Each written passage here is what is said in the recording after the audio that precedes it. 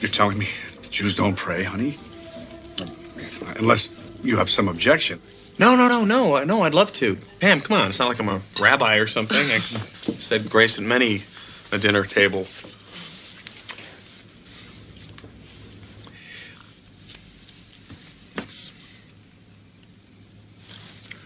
Okay. Oh, dear God, thank you. You are such a good God to us, a kind and gentle and accommodating God. And we thank you, oh sweet, sweet Lord of hosts, for the smorgasbord you have so aptly lain at our table this day and each day by day by day by day. Oh, dear Lord, 3 things we pray: to love thee more dearly, to see thee more clearly, to follow thee more nearly, day by day by day. Amen. Amen. Oh, Greg, that was lovely. Thank you, Greg. That was interesting, too. All right, good morning. Some of you recognize that. That's from a classic. My name is Jim Miyashiro, and I'm one of the elders here. And given that Pastor Mark is not here, Pastor Max and Pastor Sonny thought it would be mildly entertaining and humorous for me to speak. So anyway, here I am. So prayer can be a challenging topic. For some of us, it's sort of like long-term care insurance. We know it's important, but we're not quite clear on all the details. But we shouldn't feel bad if we're not quite sure how to pray or what to pray for. In fact, many folks in the Bible had questions about prayer. For example, Romans 8:26 says, "In the same way, the Spirit helps us in our weakness. We do not know what we ought to pray for, but the Spirit himself intercedes for us through wordless groans." And believe it or not, this was written by the Apostle Paul, who wrote half of the New Testament. And even Jesus' disciples asked Jesus how to pray. One day, Jesus was praying in a certain place. When he finished, one of his disciples said to him, "Lord, teach us to pray, just as John taught his disciples." So if we're a little confused about prayer, then we're in very good company. A big reason for some of our confusion about prayer is related to the myths and misconceptions floating around about prayer. So we need to debunk these misconceptions about prayer. Indeed, these misconceptions can cause some of the frustrations that we may have with prayer itself. And the devil would like nothing more than for us to become so confused that we just give up on this whole prayer thing itself. And as we know, the devil is pretty crafty. After all, we saw what the devil did to Adam and Eve in the garden. And the challenge is that these misconceptions are based on a truth that is then twisted into a lie. As the novelist Marisha Pessl said, "Within every elaborate lie, a kernel of truth." And so this morning, we will be analyzing 5 misconceptions about prayer, and together we will separate the kernel of truth from the husk of fiction. So the first misconception is that prayer is a magic wand. So I borrowed this from Pastor Mark. He let me use his. I guess it's too easy to pick on Pastor Mark when he's not here. But if we need something, All we need to do is recite some mumbo jumbo, flick our wand, and whatever we want magically appears. But prayer is not a tool to get whatever we want in life. And similarly, God is not a genie in a bottle. We are to serve God, not the other way around. But you might point me to some verses in the Bible that seem to indicate that prayer is a way to get the desires of our heart. After all, Psalm 37:4 says, "Take delight in the Lord, and he will give you the desires of your heart." Many of us focus on the second half of the verse that talks about God giving us the desires of our heart. But we completely overlook the first half, which talks about how we need to first take delight in the Lord. And this means that our heart needs to be aligned with God's heart. The truth is that God does answer all prayers, but it's not always yes.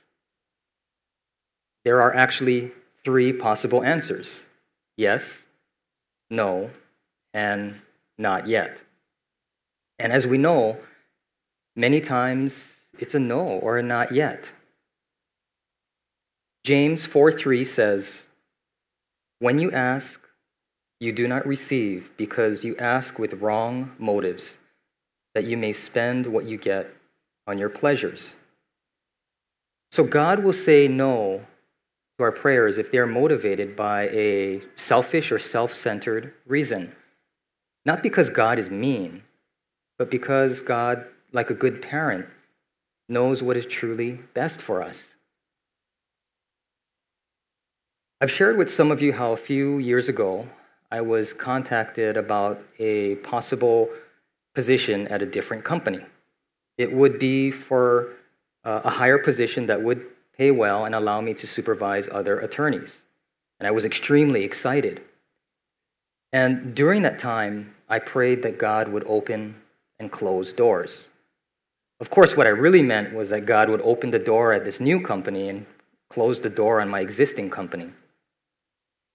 And during that time, I started to develop a really negative attitude about my existing job and company.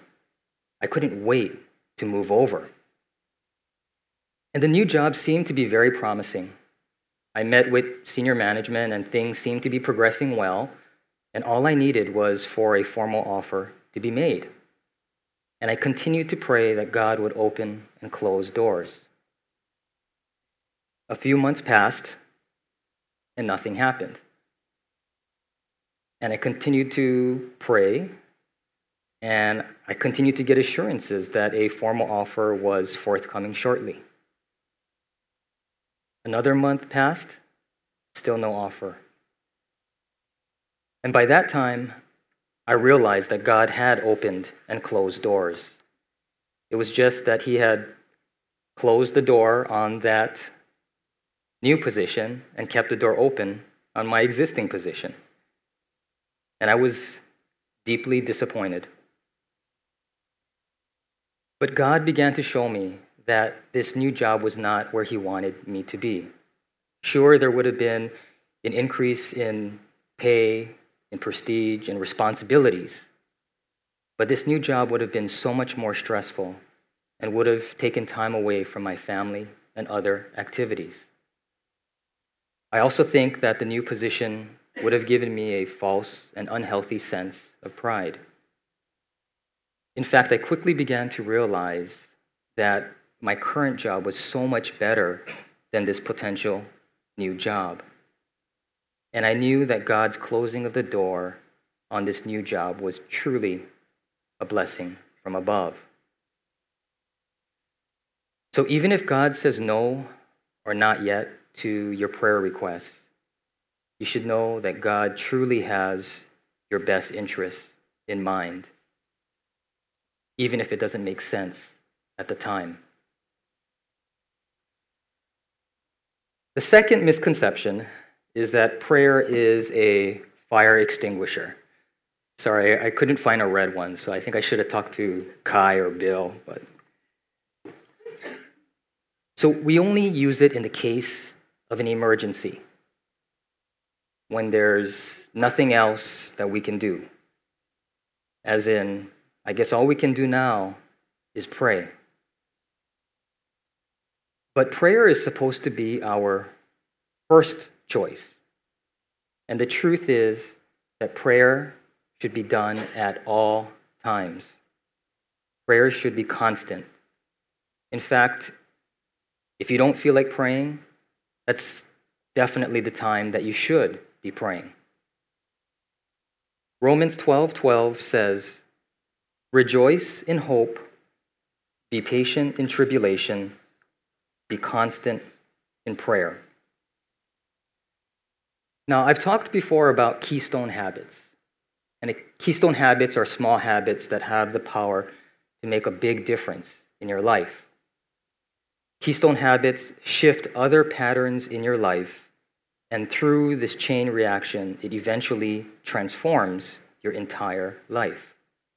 And praying constantly is a spiritual keystone habit that will shift and remake your entire life.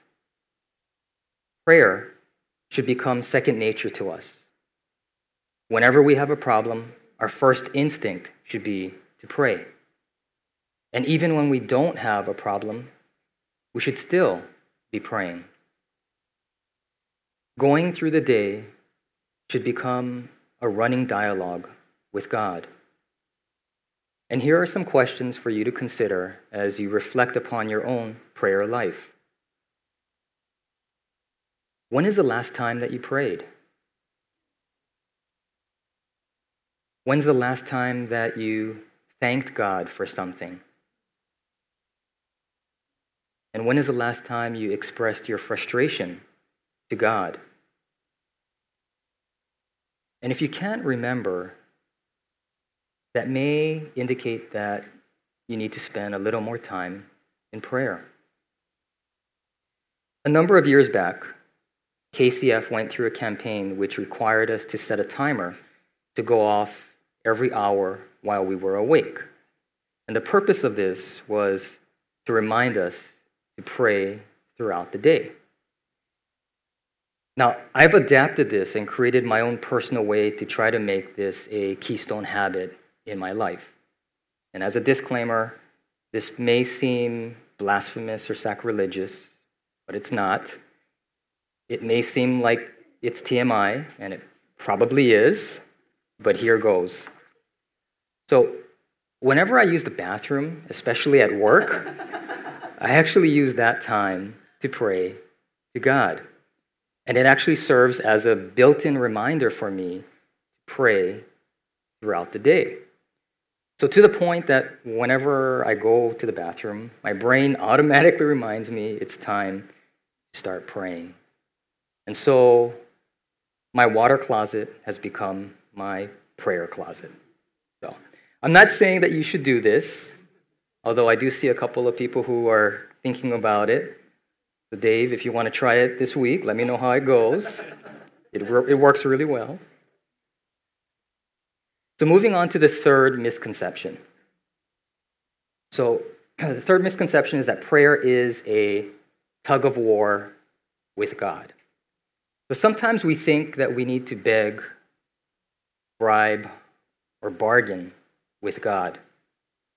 It's almost as though we are negotiating with God. If you get me the job promotion, then I'll attend Sunday services regularly. Or if you help me find my soulmate, then I'll join a small group. And as an aside, if you're single and you're looking for your soulmate, you may want to just join that small group. That's just a suggestion.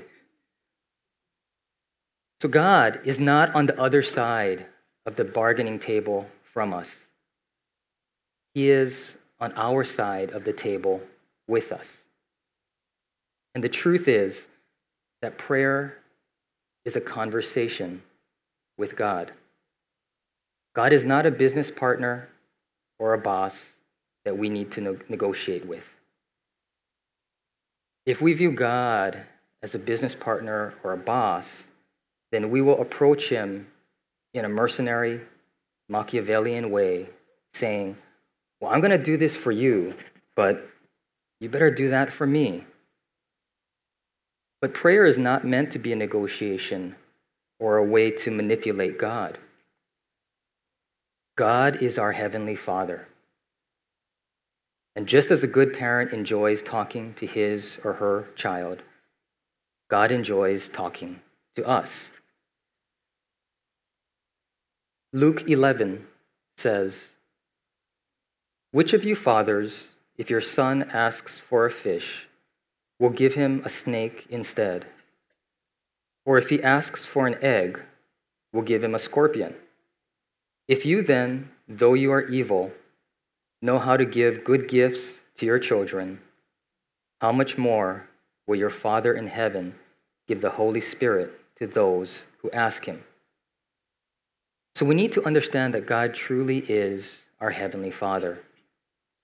And if that's the case, then prayer should be from the heart. When I was growing up, Mom would tell us that she preferred hand-drawn cards over store-bought cards because it showed that we cared and we put thought into it. And I think God is a little like that as well. He prefers to hear from you rather than cliched, prepackaged, Hallmark card messages. And if prayer is from the heart, then that means that we need to be authentic. That means that we reveal our raw, unfiltered emotions and thoughts. And so if we're upset or depressed, we tell God about it. Prayer is not about posturing or trying to put our best foot forward. When I was in college, I had a friend, let's call him Bob for his sake, who showed up for a Sunday service dressed in his pajamas and with his hair sticking up. And I remember chuckling and seeing him and asking Bob what was going on. And he said that he had woken up late that morning, but that he had thought that it would be better to worship God in his pajamas than to miss that opportunity. And I remember inwardly laughing at him and self-righteously thinking, I would never be caught dead showing up at a Sunday service in my pajamas. And then the Holy Spirit started to gently convict me. While Bob was focused on God, I was focused on how I looked to others. And similarly, when we pray, we need to be real with God. We should pour out our hearts to God, and we're able to share our raw emotions. We don't need to use diplomatic terms or try to pretty up our language. We can just unload as we would do with a trusted friend that we know won't judge us. And we have good examples of this in the Bible. Psalm 69 says, Save me, O God, for the waters have come up to my neck. I sink in the miry depths where there is no foothold. I have come into the deep waters. The floods engulf me. I am worn out calling for help. My throat is parched. My eyes fail, looking for my God. Those who hate me without reason outnumber the hairs of my head. Many are my enemies without cause, those who seek to destroy me. I am forced to restore what I did not steal. Here we see David unashamedly crying out to God for help, and it's definitely not pretty. But nothing is off limits. It can be serious, like the grief and depression that you feel about losing a loved one. Or it could be a little less serious, like how disappointed you are that your team lost over the weekend to Notre Dame. Sorry, that was just being... I spent a lot of time last night praying to God about that, but anyway, sorry. Okay. So whatever is on your mind, have a conversation with God about it. Moving on to the fourth misconception. So prayer is a ritual to relieve guilt. And some of us were taught this when we were growing up, that if we sin, we need to say a certain number of prayers. But Matthew 6:7 warns, and when you pray, do not use meaningless repetition as the Gentiles do, for they think they will be heard because of their many words. And a ritual is defined as a religious or solemn ceremony consisting of a series of actions performed according to a prescribed order. And this is why some people are hesitant about praying, because they think that there is some set language or procedure that needs to be followed. And this is similar to how we discussed earlier about prayer not being a magic wand. It's not about going to Hogwarts so you can learn the spell to turn your wand into a flashlight if you've misplaced your iPhone. And just as we discussed earlier, again, prayer is not about saying some secret words like a spell or an incantation. That would be like saying when we talk to someone, do we need to say some scripted line or assume a certain position? And when we pray, do we need to kneel and T-bow? But the truth is that prayer is powerful because of whom we are talking to. Prayer itself is not what relieves our guilt. God is. And prayer is simply a conversation with God. But we like to complicate it. We think that we need to add some religious-sounding words. And people will talk about the power of prayer. But why is prayer powerful? Again, it's because of whom we are talking to. And another thing. So when we talk about conversation, we mean a conversation, which means that we need to listen as well. And in this age of social media, we have become so good at pontificating and spouting our informed or uninformed opinions. Who needs to listen to others? And as a result, I think that we have become less proficient at having a conversation. You see, the truth is that prayer is much harder than tweeting, posting, or pinning.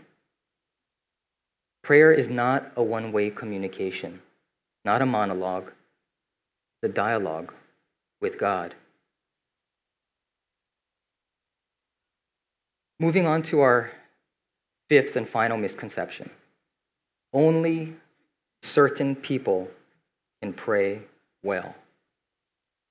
And so my prop for this one is Auntie Hazel and Auntie Sally, because sometimes we think that if we have a really serious prayer request, then we need to go to a really serious prayer warrior.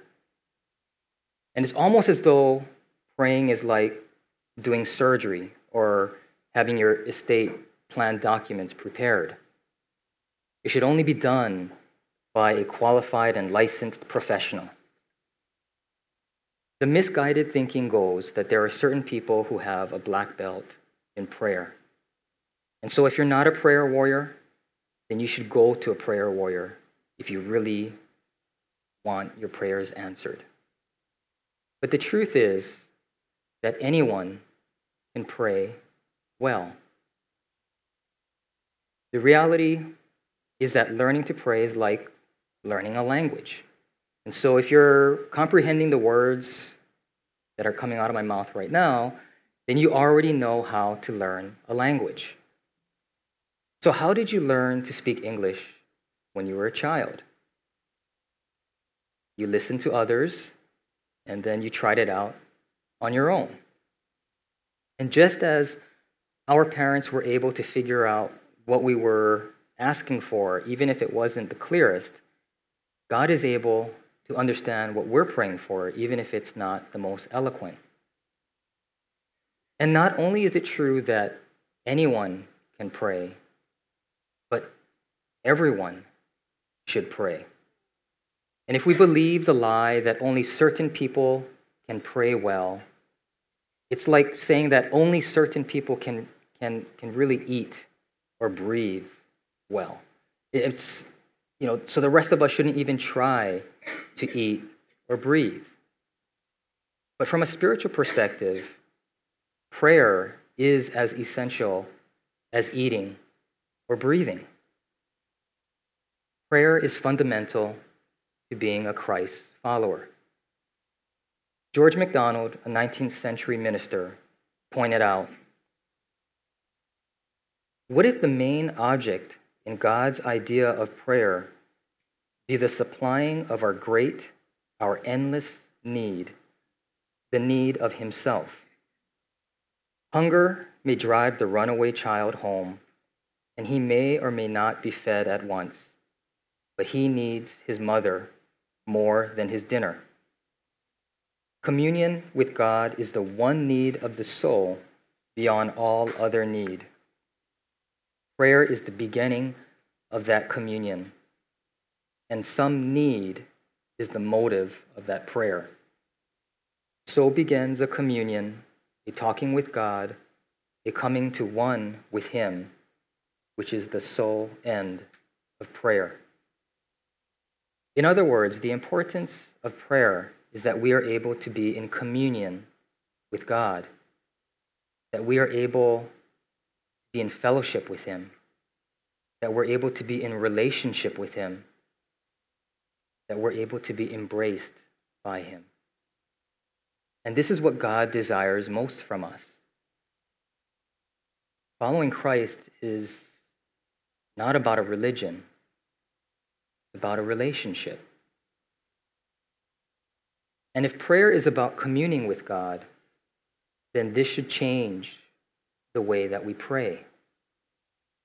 Dr. Larry Crabb, a psychologist and one of my favorite authors, has written about how we should replace me-centered prayer with relationally centered prayer.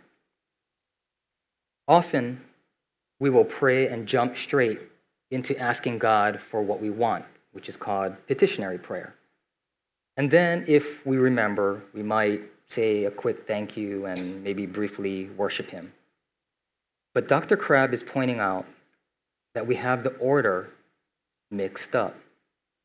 We should instead start by relating to God and worshiping God before we get to any petitions.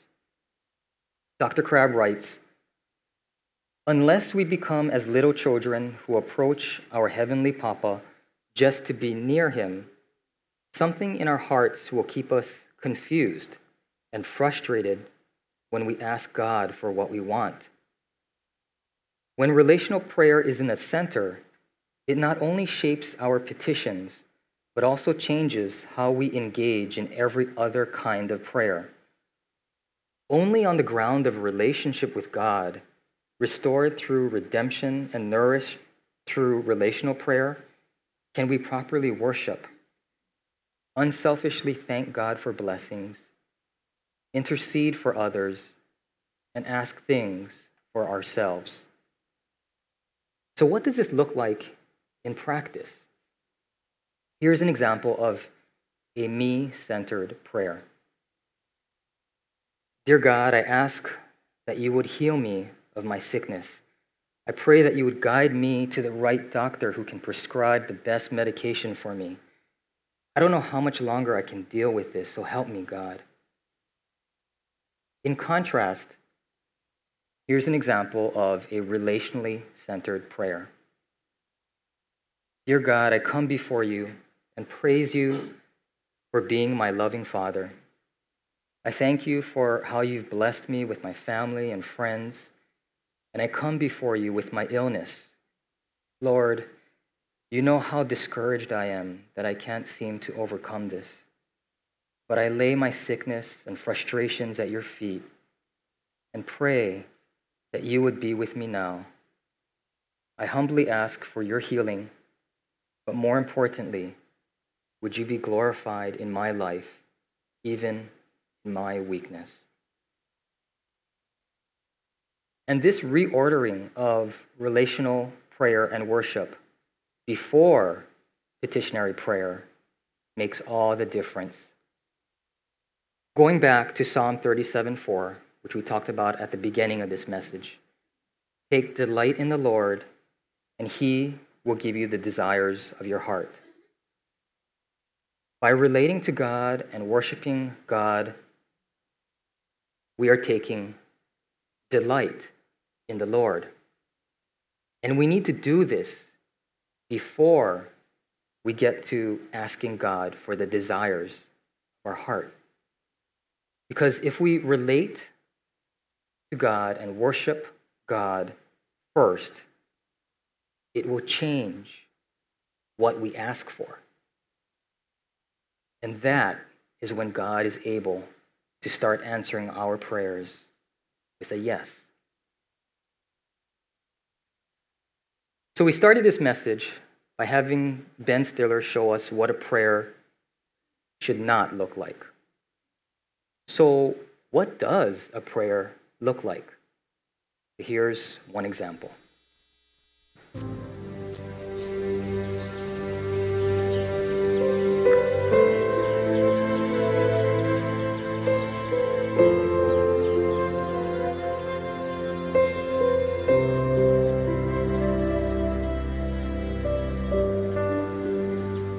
I will love thee, O Lord, my strength. The Lord is my rock and my fortress, my deliverer, my God in whom I trust, my shield and the horn of my salvation, my stronghold. I will call upon the Lord who is worthy to be praised. So shall I be safe from my enemies. Lord Jesus, would you help me? I need you. Lord, I feel like there's giants of fear and failure just staring down at me, waiting to crush me. And I don't know how to beat them, Lord. I'm tired of being afraid. Lord, if you want me to do something else, show me. If you don't want me to have children, so be it. But you're my God. You're on the throne. You're going to have my hopes and my dreams. Lord, give me something. Show me something.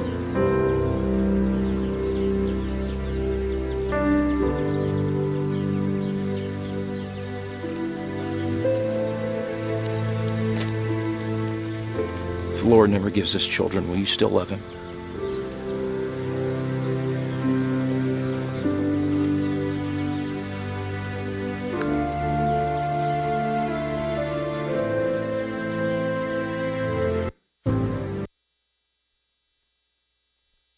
So now that we have a better understanding of what prayer is really about, may we take concrete steps to make prayer a keystone habit in our daily routine. Because if we do so, it would transform your entire life. And that's the truth about prayer. Let's close. Dear God, we thank you for being our loving Heavenly Father. And we know that you love to talk to us because we are your children. You love to hear about what we are going through and what we are feeling. And we long to hear your voice. In the upcoming week, may we be purposeful and intentional in taking time to talk with you, to listen to you. May we not treat you like a magic wand or a fire extinguisher. And may we not treat prayer as though it were a tug of war with you, or merely a ritual. But may we understand that prayer is about being in your presence and spending time with you. We love you, and we need you. In Jesus' name we pray.